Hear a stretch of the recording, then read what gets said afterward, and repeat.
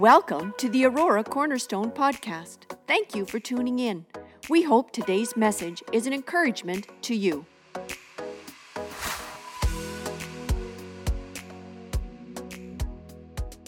We're going to be going to two scriptures this morning. The first is found in Psalms. Go with me to Psalms 84. Usually you kind of take your Bible, just let it fall open to the middle, and you usually land on the Psalms. Psalms chapter 84. And this is a theme that we are on for a few weeks. I'm going to read the first part of the text as we shared last week.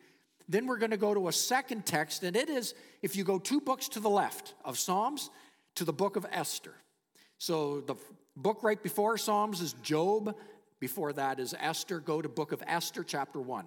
Psalms 84, Esther chapter 1. We do encourage you. I know we have our devices, and they're wonderful for picking up the scriptures. We do put it in front. I don't know. There's something about the hard copy that just feels right. When you open it up and you can mark it up, and it's just, you can go back to it again and see it in context. It's good. So we want to pick this up. Psalms 84, our theme. I'm just going to do the first two verses, but Psalms 84, how lovely is your dwelling place, Lord Almighty. My soul yearns, even faints, for the courts of the Lord. My heart and my flesh cry out for the living God. Then just a couple of verses later, it says, blessed are those who dwell in your house. They are ever praising you. Then he says, better is one day in your courts. Finish it for me. Than 1,000 anywhere else. Better is one day in the courts of the King of Kings than to have 1,000 along the beach of wherever. Now, the beach is not bad. But he's saying comparison? It's a comparison. Better one day in the courts of the King. Better one day in the courts of God Almighty, the creator of everything. Better is one day in your presence, God, than to have 1,000 elsewhere. What an amazing picture. I just see that. He continues, he said, I would rather, he's like trying to convince them because it's a hard audience. I know it's not a hard audience here. There's affirmation, but he said, better is one day in your courts than 1,000 elsewhere. I would rather be a doorkeeper in the house of my God than dwell in the tents of the wicked. And those tents weren't like little pup tents. Those were extravagant places. The places of pleasure. The tents of pleasure. He said, but I'd rather be a doorkeeper in the house of God. I'd rather get close, to be in proximity. And it's really, that's the theme. We're talking about preparing to enter the King's presence. He's referred to as Lord Almighty or Lord our King. How lovely is the dwelling place. And my heart has been stirred. We're on a series called Reignite. That God would reignite the fire of his work in our hearts. If many of us are honest, the fire has gone out or has almost gone out. The fire is not what it should be, either what it was or what it ought to be. Oh God, reignite a fire in my heart, a passion for your name, a passion for you, Lord. May there be a consuming fire, something that would come from the embers and bring into full flame.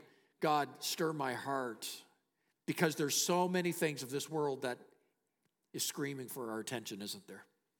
How can my heart be single-minded towards the Lord? How can he be my first love? And any love be so much in the distant second. So how lovely is your dwelling place? God, take us there. So this emphasis in the next 2 to 3 weeks is an emphasis to have our hearts reignited to the place where we would likewise, with the psalmist, say, my heart, my soul faints for you, Lord, to be in your presence. That the Lord would take us there. So, Lord Father, I pray that you would open your word to us today. Help us to even see with living examples what you are calling us into. That, Lord, this is not something that is a distant dream or for only certain people. it really is an open invitation for all who would hear and respond. Lord, you said, for those who hunger and thirst for righteousness will be filled. If we hunger and thirst. God, I pray, stir up that hunger and thirst so that we would be filled with you. In Jesus' name we pray. If that's your prayer, would you say amen? Amen. Go with me to Esther. She is the example. Esther chapter 1. Trust that some of you read that this last week. I made that a homework assignment. If you haven't, do so if you would.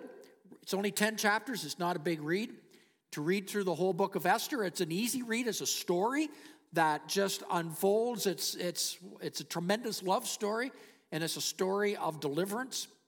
Esther chapter 1. Listen, we're just going to try to get background to the story that we're going to look at today. So the background begins, really, we begin where it begins.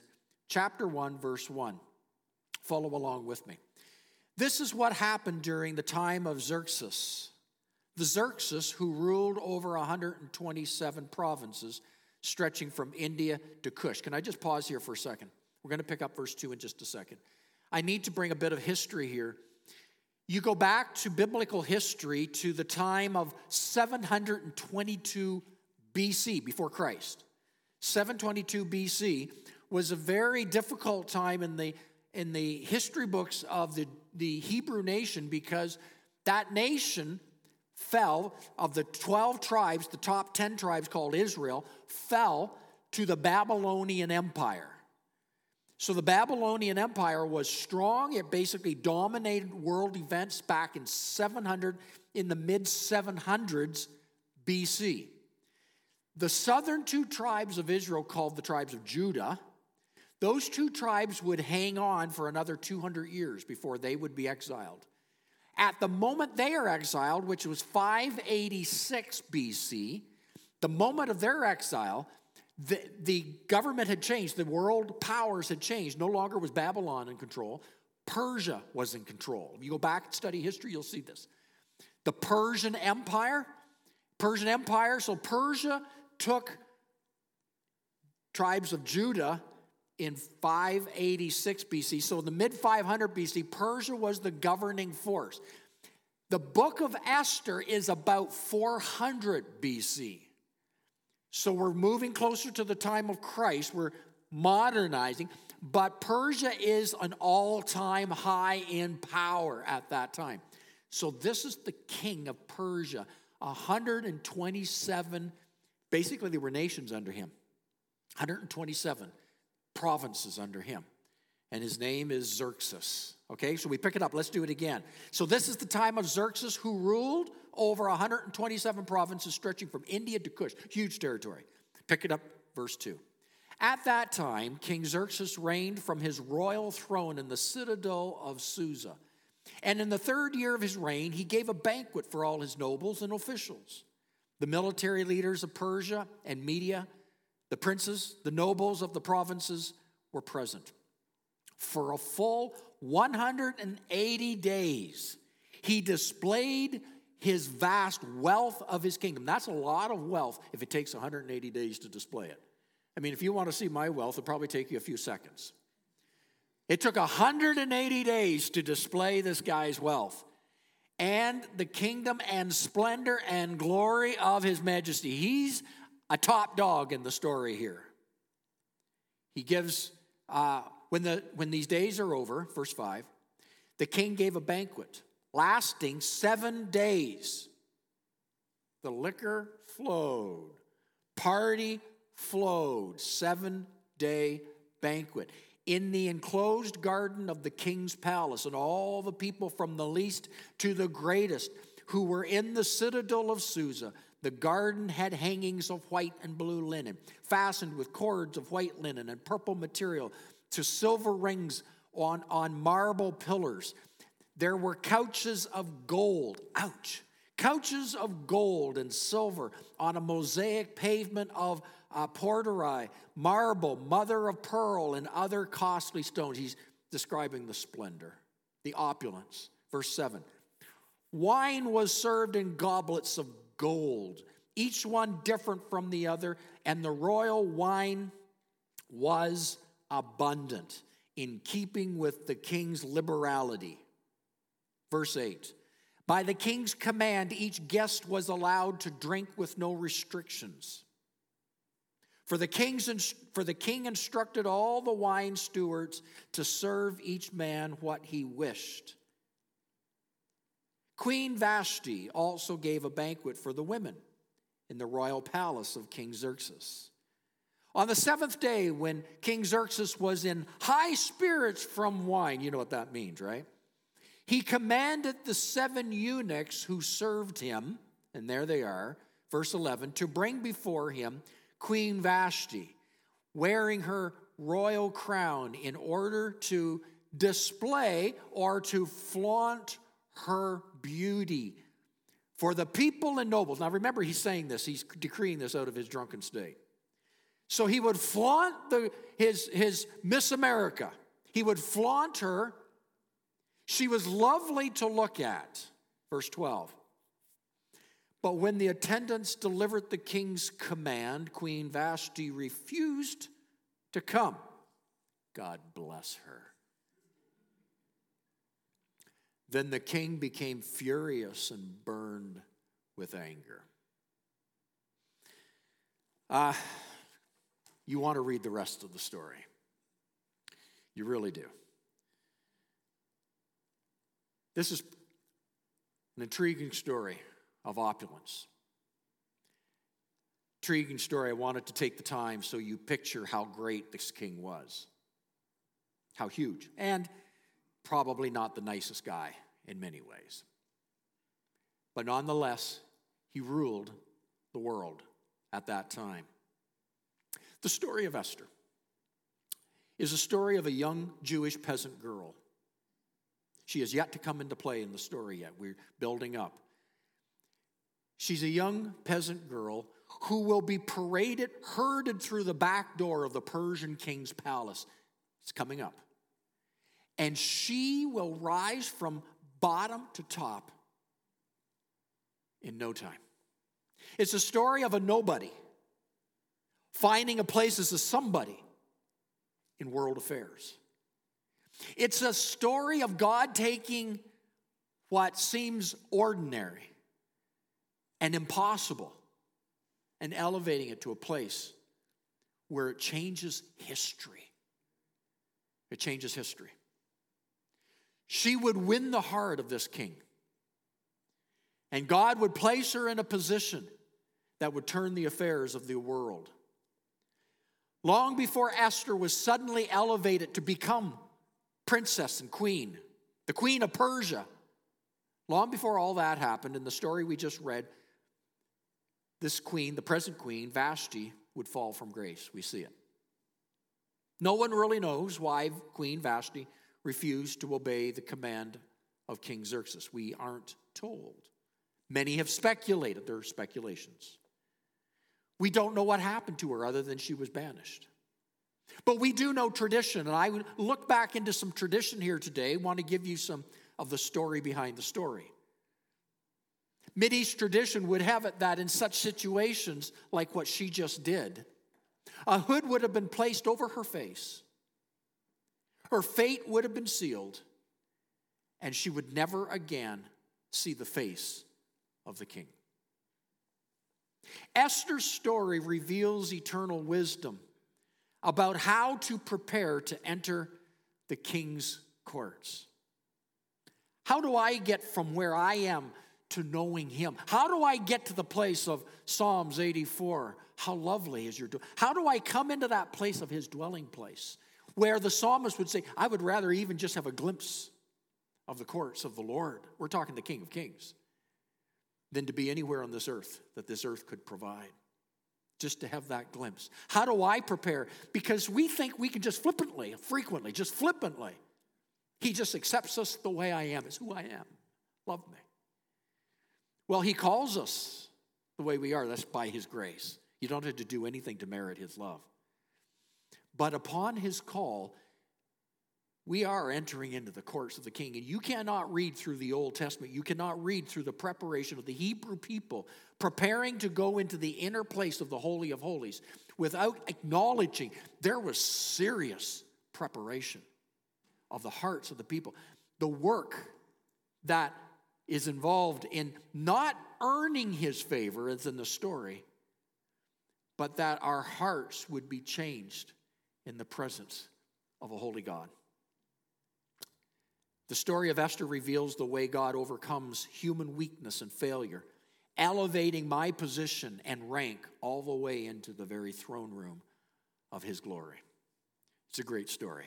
Last week we talked about kings. I wanted to feed into something often we don't understand regarding kingdoms and kings.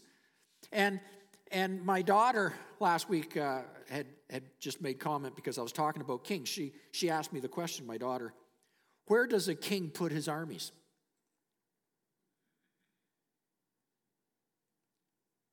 Where does a king put his armies? I honestly hadn't thought about it. I don't know. Maybe you know. Where does a king put his armies? So I asked, where does a king put his armies?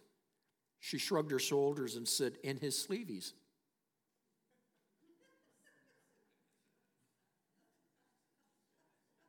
Might take a while. It did for me too.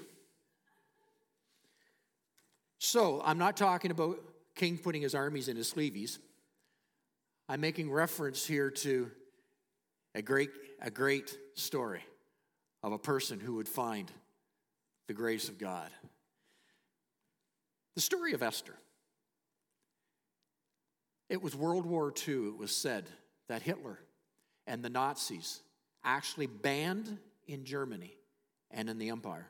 They banned the book of Esther from even being in that nation, for they feared the book of Esther. One of the Holocaust writers wrote this, quote, "This unforgettable book of Esther teaches that Jewish resistance to annihilation, then as now, represents the service of God and devotion to his cause.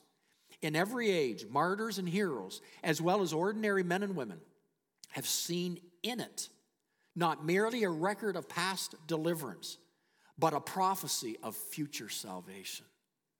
Amen. So let's talk of this. A couple of things I want to share this morning.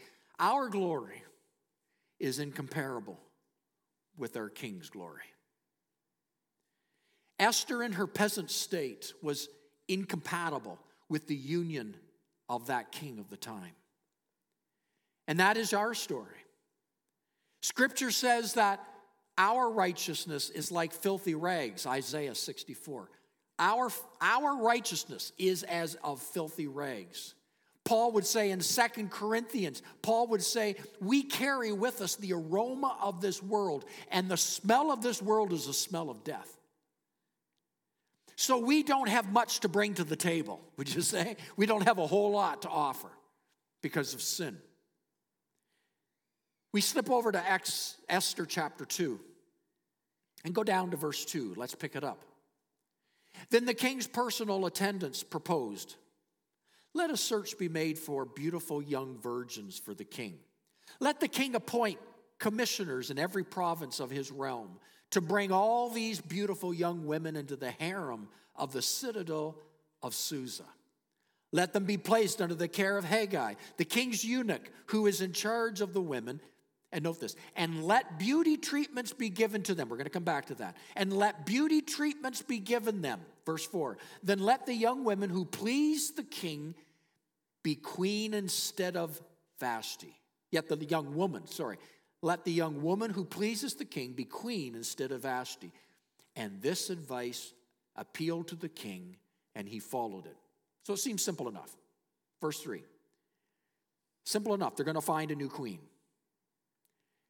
Verse 3, "Let beauty treatments be given them." So, get the hair done, makeup, nails, right? I mean, what more do you need in beauty treatments? Sounds simple. But I'm going to say it is far from simple. If we understand the customs, it is so far from simple. Let's bring a comparison today. How many here are married? Go ahead. Don't be ashamed. Okay. Do you remember the wedding? How simple was it? Some of it might have, yeah, we eloped, okay. No, I didn't. I'm just, if you did, then it might have been simple. No, it wasn't simple. It wasn't simple for Lori and myself. It wasn't nothing simple about the wedding whatsoever. That 45 minutes of wedding ceremony was anything but simple. I remember when we got married, the preparations began almost a year before the wedding. 6 months we had to knuckle down. 6 months before the wedding. It was like, we got to get going on this. 6 months. And the preparations, not just any wedding dress will do. You got to have just exactly the right one. To me, they kind of look similar. They're white, right? They look like they're all going to make you look fat, right? Like they're white. Well, how do you say that? And yet I was not popular in that opinion. There are so many different dresses, and there's nostalgia behind it, and just the right one, and then to have it tailored and to carefully have it prepared. And then the wedding party. It's like a small army. That selection of them. Who? Oh, battles took place. Who you're going to have. And so not to offend, you have to have another one. And so as not to offend them, you have to have another one. Then you have this, like I said, an army of a wedding party. And then, of course, they all had to have matching clothes. And to have them purchased and tailored in time and in fashion. And dare anybody gain weight or lose weight in that 6 months, which is never the case. Parents and family. Oh, blessings to Daniel and Juki. Parents and family. They did come to me this past week, and their wedding is going to be in November. And so we talked about family and friends. God bless you guys. It will be fun. Yes, do you remember that? Do you remember your wedding? Family, planning? Everybody has an opinion. They want their wedding to be lived through your wedding lived through them. To get them all assembled, to get these two sides to agree. And if you are a blended family, that's even now it gets dicier. Flower girls, ring bearers. Oh, yes, the rings. There's another story. Fiasco around the rings. And then the photographer, the minister. Well, why not have 2 or 3? Because you don't want to offend the one you had before and the other one. So multiple ministers, decorations, invitations, gifts, reservations, dinner arrangements, rentals, vehicles, the procession, the protocols, the rehearsals, the food, the rehearsal food, the pictures, the toasts, the singers, the scripture readers, the musicians, the costs, ching, ching, ching, ching, custodians, perfumes, colognes, the gardener, the boutonnieres, the wedding, all for 45 minutes. The reason I took time, painstaking time for me to put that through,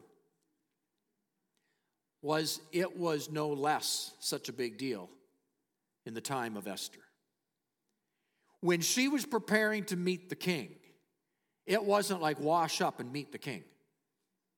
We're talking some major preparations. 1 year, set aside. They are set aside. They do not intermingle with society for a year.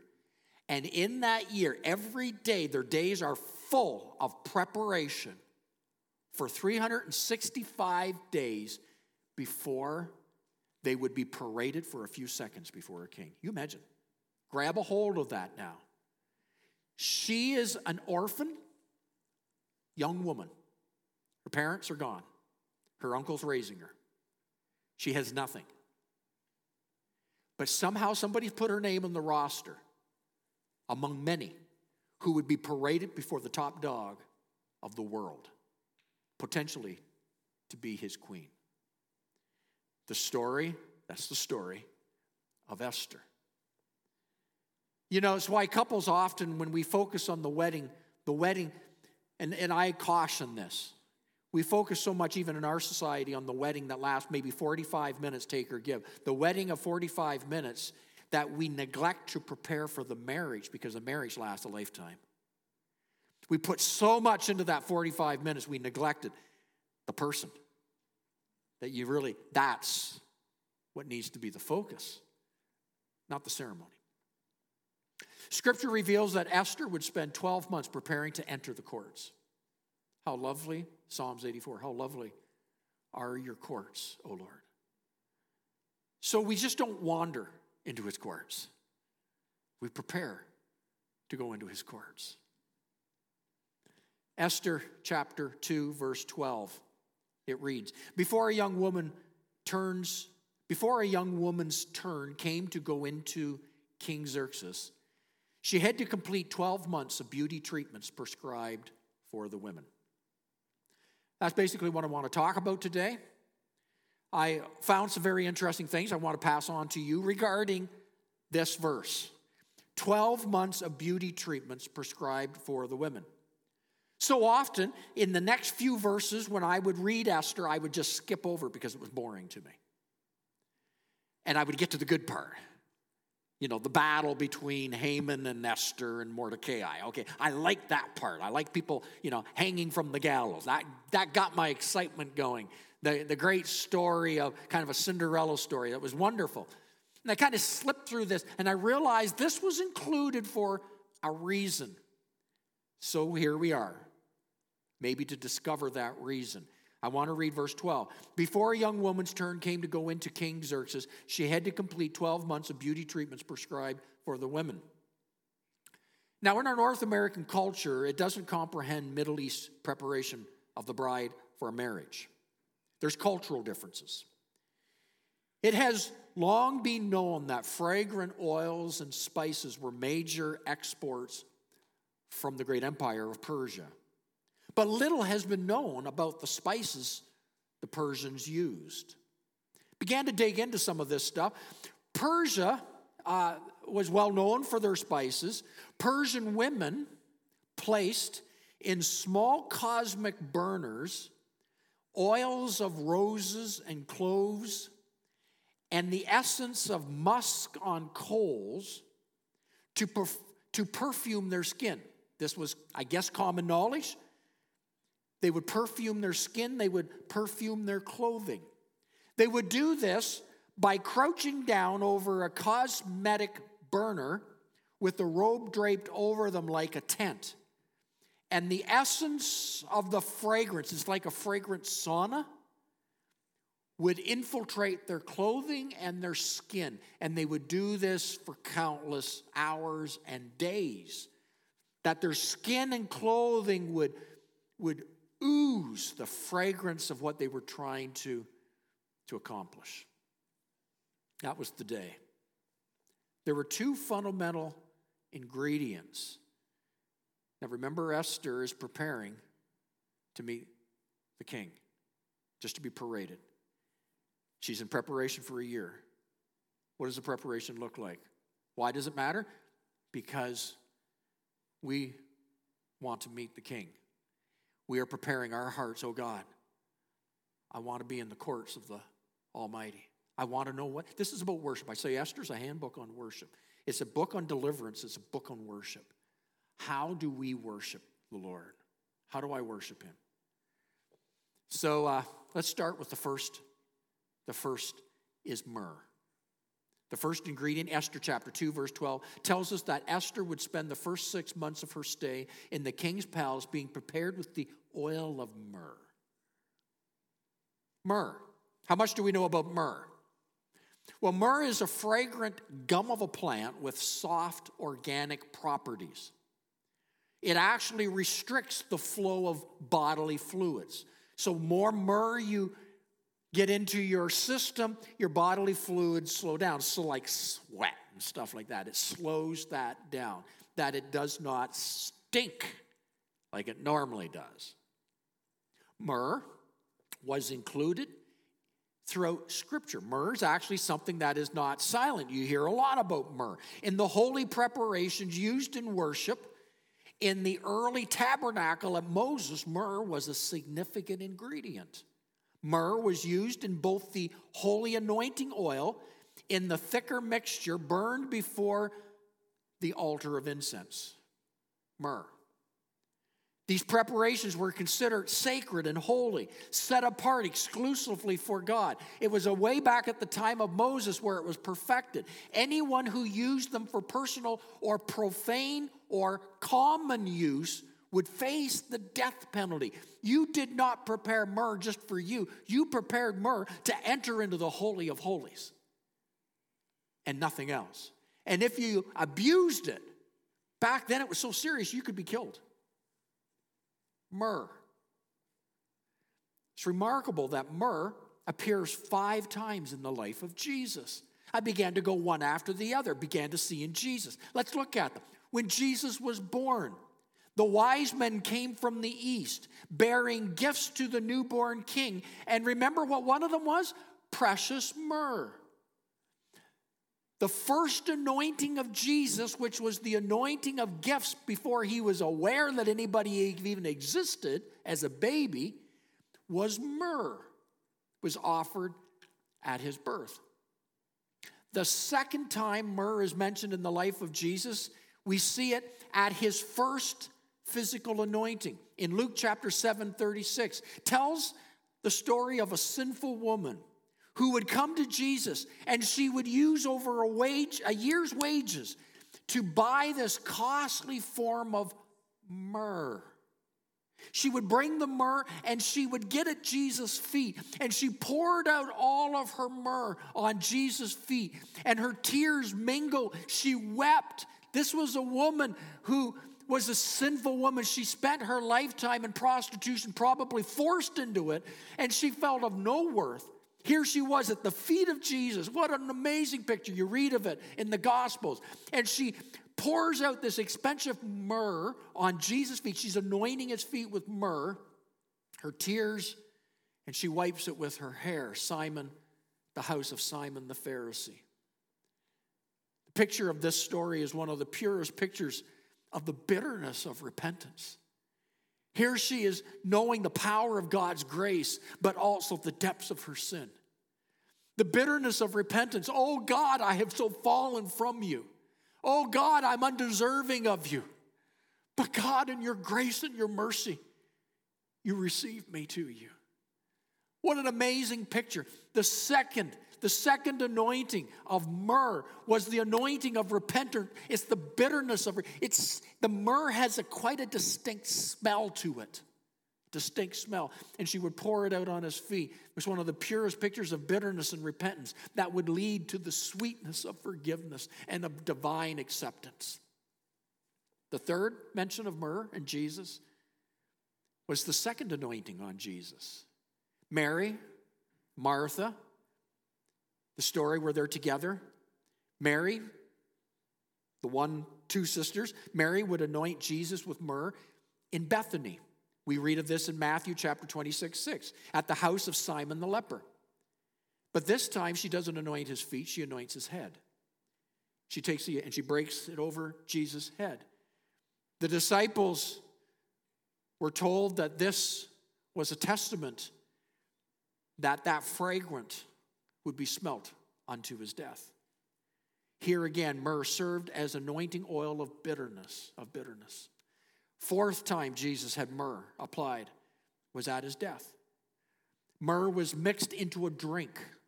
The Roman soldiers, as soon as they put Jesus, they offered this to all the ones on the cross. The soldiers were given, and Jesus was offered myrrh by the Roman soldiers on the cross. Myrrh is often linked again with repentance and sanctification, meaning set apart, that there's repentance.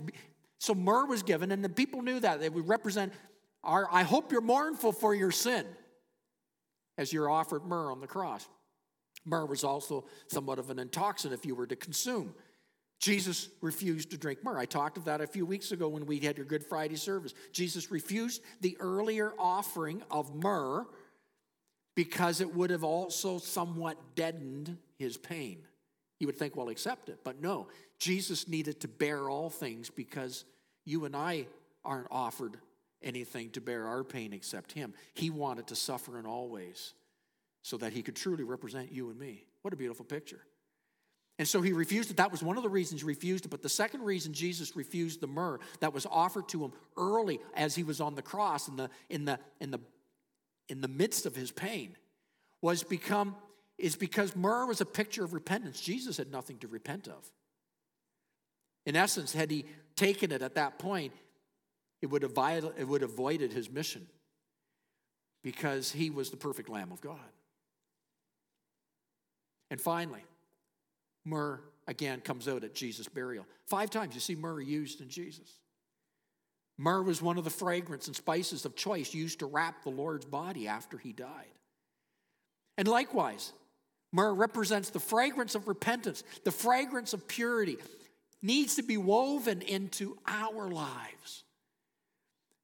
So myrrh is a picture, oh God, my sin has separated us, forgive me. Lord, I live not to please myself. I live to please you. I live my life to consecrate before you. Myrrh is a consecration. It's a giving up. It's God, I sacrifice my rights for you. Myrrh is a sacrifice before him. God, purify me. Cleanse me of my sin. It's not a one-time.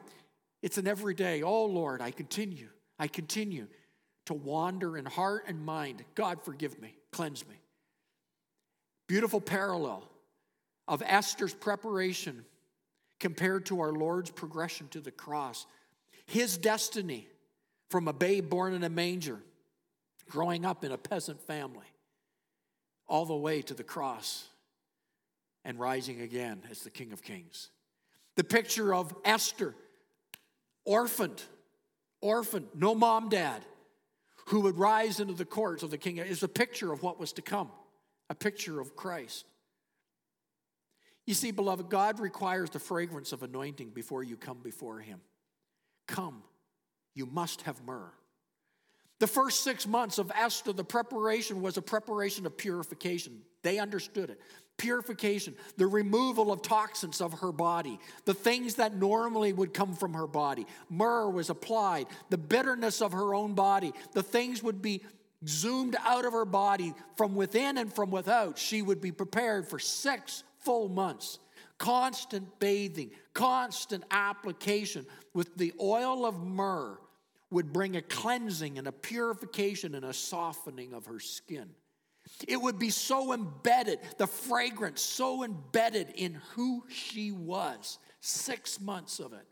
In other words, it's fair to say Esther would literally ooze the bitter fragrance of repentance. Oh, beloved, I hope we see the parallel. If you want to live in the presence and the courts of the King of Kings, oh, he accepts you. But if you want to dwell in his presence, if you want to experience the loveliness of his presence, then make repentance, the issues of the things that separate you, a part of your daily moment-by-moment routine. God, may there be, search my heart and find the things that separate me from you. Don't just wander into his presence. Let there be the myrrh applied. Repentance. And maybe today that's the biggest word we're going to get out of this. God, forgive me. Forgive me. There's things that I need to lay at the altar. My own heart will separate us. We should breathe it. We should pray it. We be it. The first 6 months, she was prepared with myrrh. And then 6 more months. The second was frankincense. The last 6 months, following the cleansing with myrrh, the next 6-month period was immersion and saturation with sweet spices. The first was bitter, sour. The second, spices were largely included frankincense. Unlike myrrh, frankincense releases a fragrance only in the heat of a fire. You have to put it into a fire to get frankincense to smell. I want to just say this. Frankincense depicts worship. Some forms of worship can only be released. Listen to this. Some forms of worship can only be released, and their sweetest frankincense is in the trials and the adversities of your fire.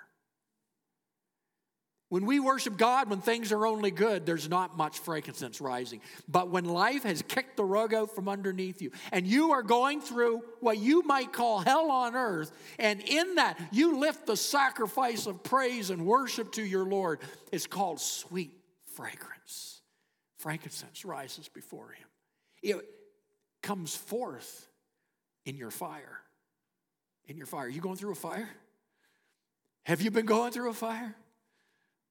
Probably you will at some point. And in that time, it's not the time to pull away. It's the time to worship him. It's the time to press near. It's the time to make your life an abiding sacrifice. Let the fires burn so that worship will rise. There's an old song we used to sing. We bring the sacrifice of praise into the house of sacrifice. Sacrament means that you don't feel like it, and everything in your life says you have no reason to sing a song. You know, in the story of Psalms 84, it says that you would discover, let me just read it. That's easy to read this, as I have it right here. Psalms 84, if you go down to verse 5, let me just read it. Psalms 84, 5. Blessed are those whose strength is in you, God, whose hearts are set on a pilgrimage. It's a journey. Verse 6, here it is. As they pass through the valley of Baca, the word Baca means weeping. As their hearts are broken, they make it a place of springs. It didn't say they will find a spring. They said as they go through the valley of weeping, because they are blessing the Lord, their hearts are on him in the pilgrimage, going from strength to strength. He says, as they pass through their seasons of weeping, they turn their weeping into springs of joy. Wow, God help us. Oh, we like to sometimes bask in our Bacchus. But the Lord says, if you pass through the valley of Baca and you bring the sacrifice of praise, and it's not superficial stuff. It's, oh God, I come into your presence. I don't shake my fist at you. I don't ignore you. I don't be consumed with the things of this world. No, now's my time to turn my heart to you. Now's the time to turn my affections towards you. And in the valley of Baca, springs will turn the valley of weeping into a valley of joy. Wow, beautiful picture. Beautiful picture. Sacrifice of praise in times of trouble is especially sweet and pleasant to the King of Kings. In the tabernacle and temple of ancient Israel, the smoke that would be in the holy place was the smoke that wafted from the altar of incense. And what was on the altar of incense was frankincense. It would waft, and it would waft into the holy presence of Jehovah God, obscuring. They couldn't see the flesh of man serving anymore. No, instead, you had moved from the flesh into the divine. You have gone from the place of what was into the place of who he is. You are standing in the courts of the Lord now. And in there's nothing like it. 1,000 days in the tents of this world would not compare to that moment at the gate of his presence. The frankincense. This is where Esther was in the last 6 months. She began as an orphan peasant, but through her perseverance, month after month, the preparation, she would bring about the deliverance of an entire nation. And it's here I want us to just hold on to this today. Never underestimate the preparation of entering into the King of Kings and the Lord of Lords. Never see it as a prelude to something else. It is the main event. Worship is the main event. Well, his repentance is the main event. The place of sacrifice and praise in the valley of weeping is the main event. This is what it's about. Soak in the oil of repentance. God, purify me. Soak in the fragrance of the fire, frankincense, that out of the valley of weeping, he would turn something beautiful. Mix in the myrrh of repentance and cleansing. Immerse yourself without inhibitions in the sweet odors of worship. Dwell in the place of adoration. Linger in the place of affections in ministry to God. This is the way to deliverance. Deliverance is coming. Deliverance is coming as you prepare to meet the King. Who knows? Who knows what might be around the corner in yours and my life? What deliverance we're about to see. Because you prepared to spend that moment paraded before the King changes your destiny. So, Psalms 84. Invite the worship team to come. Psalms 84. Let me just read the first couple of verses again. How lovely is your dwelling place, Lord Almighty. My soul yearns, even faints, for the courts of the Lord. My heart and my flesh cry out for the living God. Father, Lord, we just commit our hearts to you this morning. God, as we've just read these few verses, and it's so easy to pass over them. But this was key to everything that would happen for the next 9 chapters, is the preparation of this one person who would submit to the bitterness of repentance, the cleansing and purification of heart and soul, that would just breathe out, that God, your mercies are new every morning.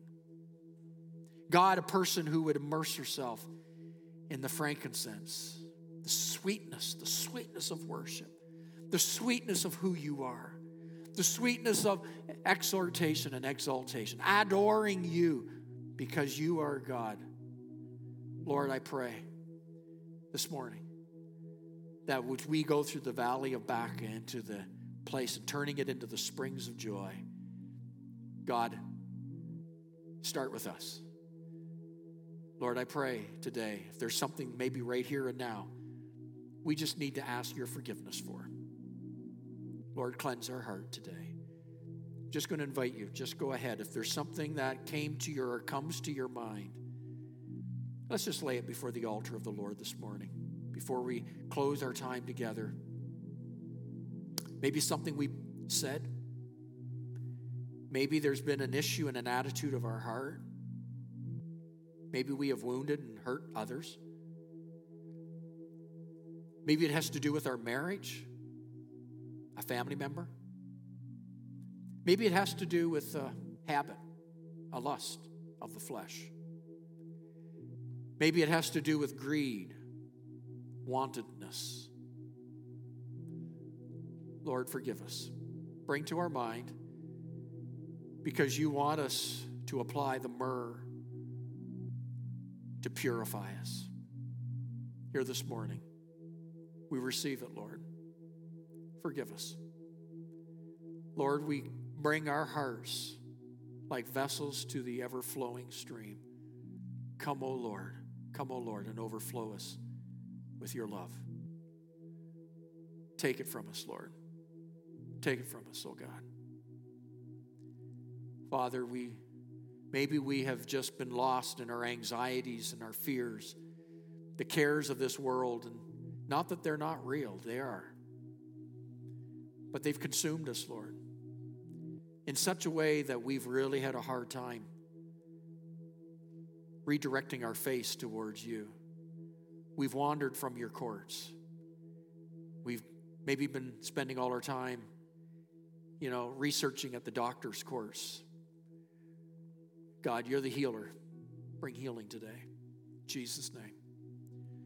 Lord, maybe our hearts, our psychological disorder, our emotional disorder has caused us to seek everyone else. But Lord, maybe we just need to bring our emotions and our minds before your courts today. Oh God, we worship you. We lay it before you right now. Come, Holy Spirit. We welcome you. We welcome you into every room of our life, every closet of our life, every affection. Come, Holy Spirit. Sweet aroma, flood this place. Sweet aroma, flood this place. Oh, from our hearts, in the midst of our trials, in the midst of the flame of our fires. Be glorified, O God. Be lifted high, O King of Kings. May the praise of our God fall from the lips of our mouths. May our hearts drip with adoration to you. Jesus, be lifted high. Every knee will bow, every tongue will confess. You are Lord. He has risen. He's my God. I worship you. I bring the sacrifice of praise into the courts of my King. Be glorified.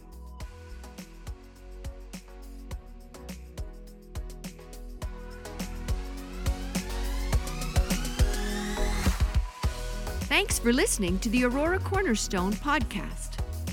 Remember to subscribe.